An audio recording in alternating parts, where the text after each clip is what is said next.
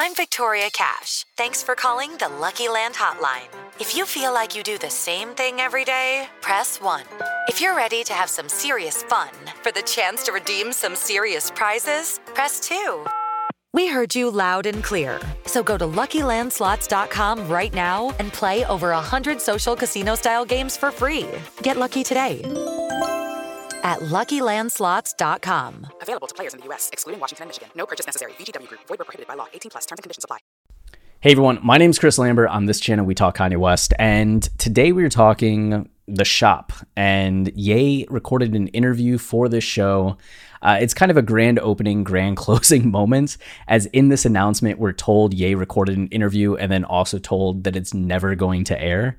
The Shop, if you're not familiar, is a LeBron James show with Maverick Carter, his agent and good friend and business partner. The two of them have done like a ton of stuff. Maverick is very prolific and very successful, and he's getting some like public profile, but mostly flies under the radar. But they're on the show. They're literally in a barbershop. LeBron's often getting haircuts. I haven't seen every episode. You can see this is season 5 already. But I've seen a few here and there and really like the format. They have a ton of a number of different guests all sitting around talking about their lives, society, giving advice, news stories. I think it's a thoughtful format, and knowing that Ye was going to be on this is kind of exciting, and it's disappointing not to get to see him in this format. Like the same way him on Drink Champs brought a different energy, him on Joe Rogan brought a different energy. This would have been fascinating just to see like him in this multi-interview environment with some other creators. So we're going to get into this press release, not that one. We're going to get into this press release and see why they pulled the episode. An exclusive statement to Anscape, a website I'd never heard of until right now. Maverick Carter, the Spring Hill Company CEO, said a recently taped episode of The Shop featuring Kanye West will not air. Yesterday, as in Monday, we taped an episode of The Shop with Kanye West. Kanye was booked weeks ago, and after talking to him directly the day before we taped, I believed he was capable of a respectful discussion and he was ready to address all his recent comments. As any Ye fan knows, what goes on yesterday does not mean what's going to happen the next day. Unfortunately, he used The Shop to reiterate more hate speech and extremely dangerous stereotypes. We have made the decision not to air this episode or any of Kanye's remarks. While The Shop embraces thoughtful discourse and differing opinions, we have zero tolerance for hate speech of any kind and will never allow our channels to be used to promote hate.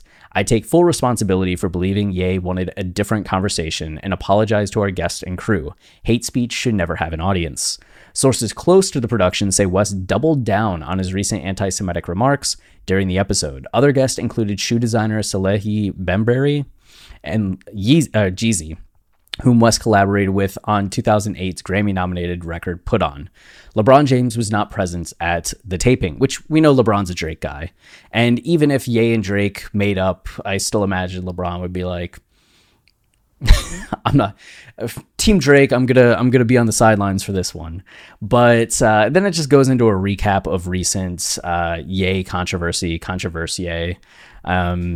But there's going to be different reactions to this, of course. Like one end of the spectrum, you're going to have people saying like, good, if Ye is continuing to say the things that he was saying, like it makes sense not to give it a platform until, maybe it's a more serious conversation about the matter. And then you're going to have people on the other side of the spectrum that are just like, how dare you? You should let him talk. Why are people silencing him? There's a good point that I saw. It's just the idea of condemning what he said so strongly without knowing what was said is something that you don't know how to take it, because you can either assume this is like a good faith statement about the severity of Ye's remarks, or maybe it's something that most people would be like, oh, that was it? That's all that he said? And you're making this kind of statement about it, or that he doesn't even have a chance to defend himself, though I'm sure he'll maybe say something on social media, or if he wanted to defend himself, he could put out a TikTok video or a Facebook post. Maybe his Instagram and Twitter will be unlocked soon, but it's something that he could address on his own if he wants to say it. It's just the shop doesn't want to be the platform where it's said or it airs. So it's not like Ye can't say what he said on the show anywhere else.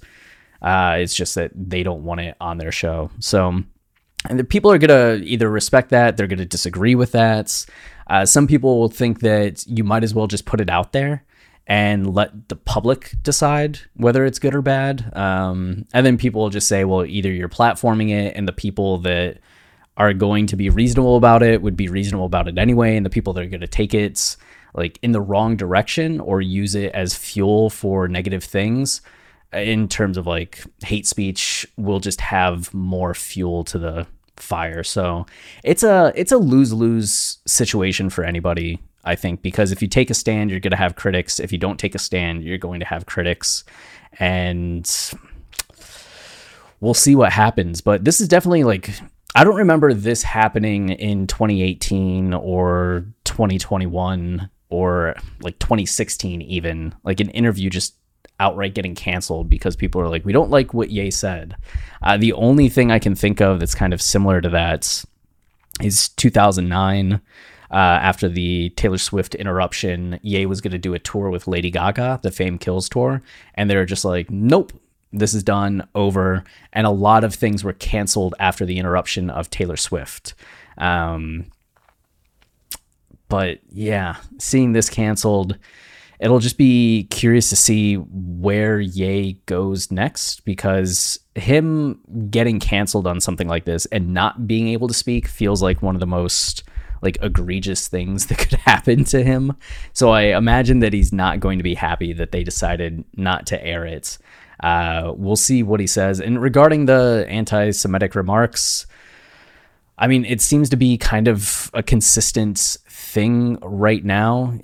Like, I don't know if it's going to be worse than what he had said to Diddy or worse than what we heard with Tucker Carlson, or just kind of in that same general idea of cancel culture and Jewish people in charge and blaming this amorphous group for issues and woes. Like the Diddy situation, I've seen a number of people be like, but Jewish people do like run things and are powerful, so why is Ye pointing that out problematic? And I mean, in and of itself, there is a statement to be like, yes, there are Jewish people that run things, like corporations, like Mark Zuckerberg with Facebook, or Meta, whatever you want to call it, or the Bernard Arnault guy for Louis Vuitton, Moet Hennessy, is also Jewish. So there are like wealthy Jewish people that run companies. But in the case of Diddy, right? Diddy reaching out to Ye about not liking the White Lives Matter shirts is probably, like, I'm 99.9% sure Diddy deciding on his own to reach out to Ye.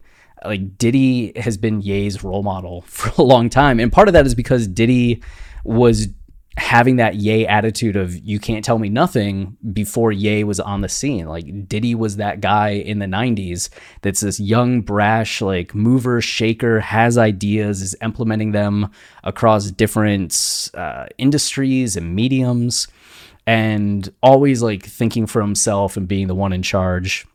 So for Ye to say, oh, Diddy, I'm gonna like use you as an example for the Jewish people that sent you to shut me down, it's one of those things where it's like, it's not a Jewish person that sent Diddy to shut you down, and saying it that way is what makes it anti-Semitic. I mean, there is just the general stereotype of Jewish people running things and being in charge that's been used as a demonization tool in large degrees by a lot of like hate groups, very effectively in Germany in the 1930s and 40s. That was kind of the start of it. It's like, hey, look, these Jewish people are like doing better or are running things. We should blame them for the state of the country.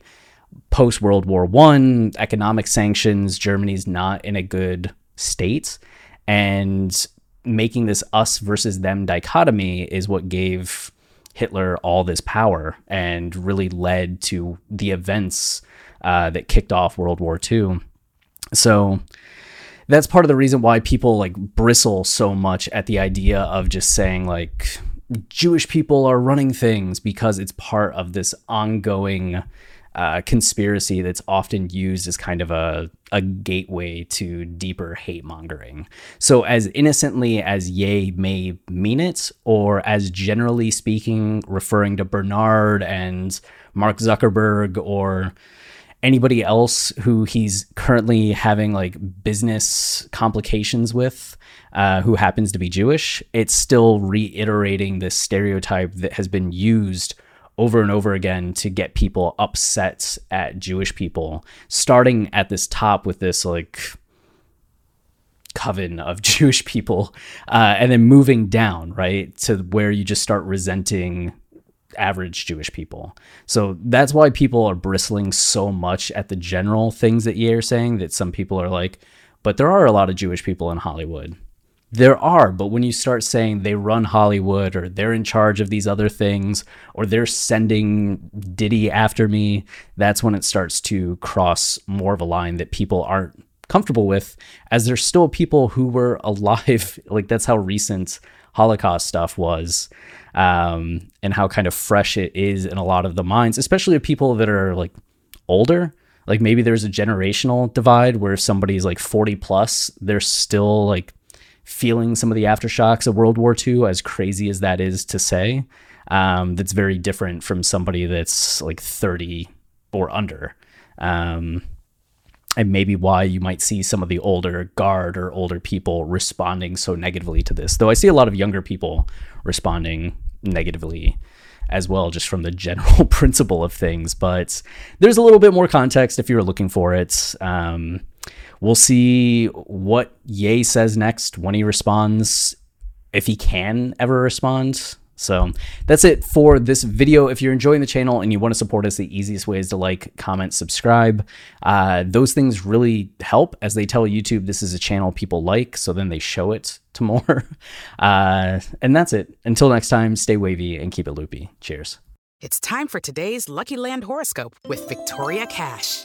Life's gotten mundane, so shake up the daily routine and be adventurous with a trip to Lucky Land. You know what they say, your chance to win starts with a spin.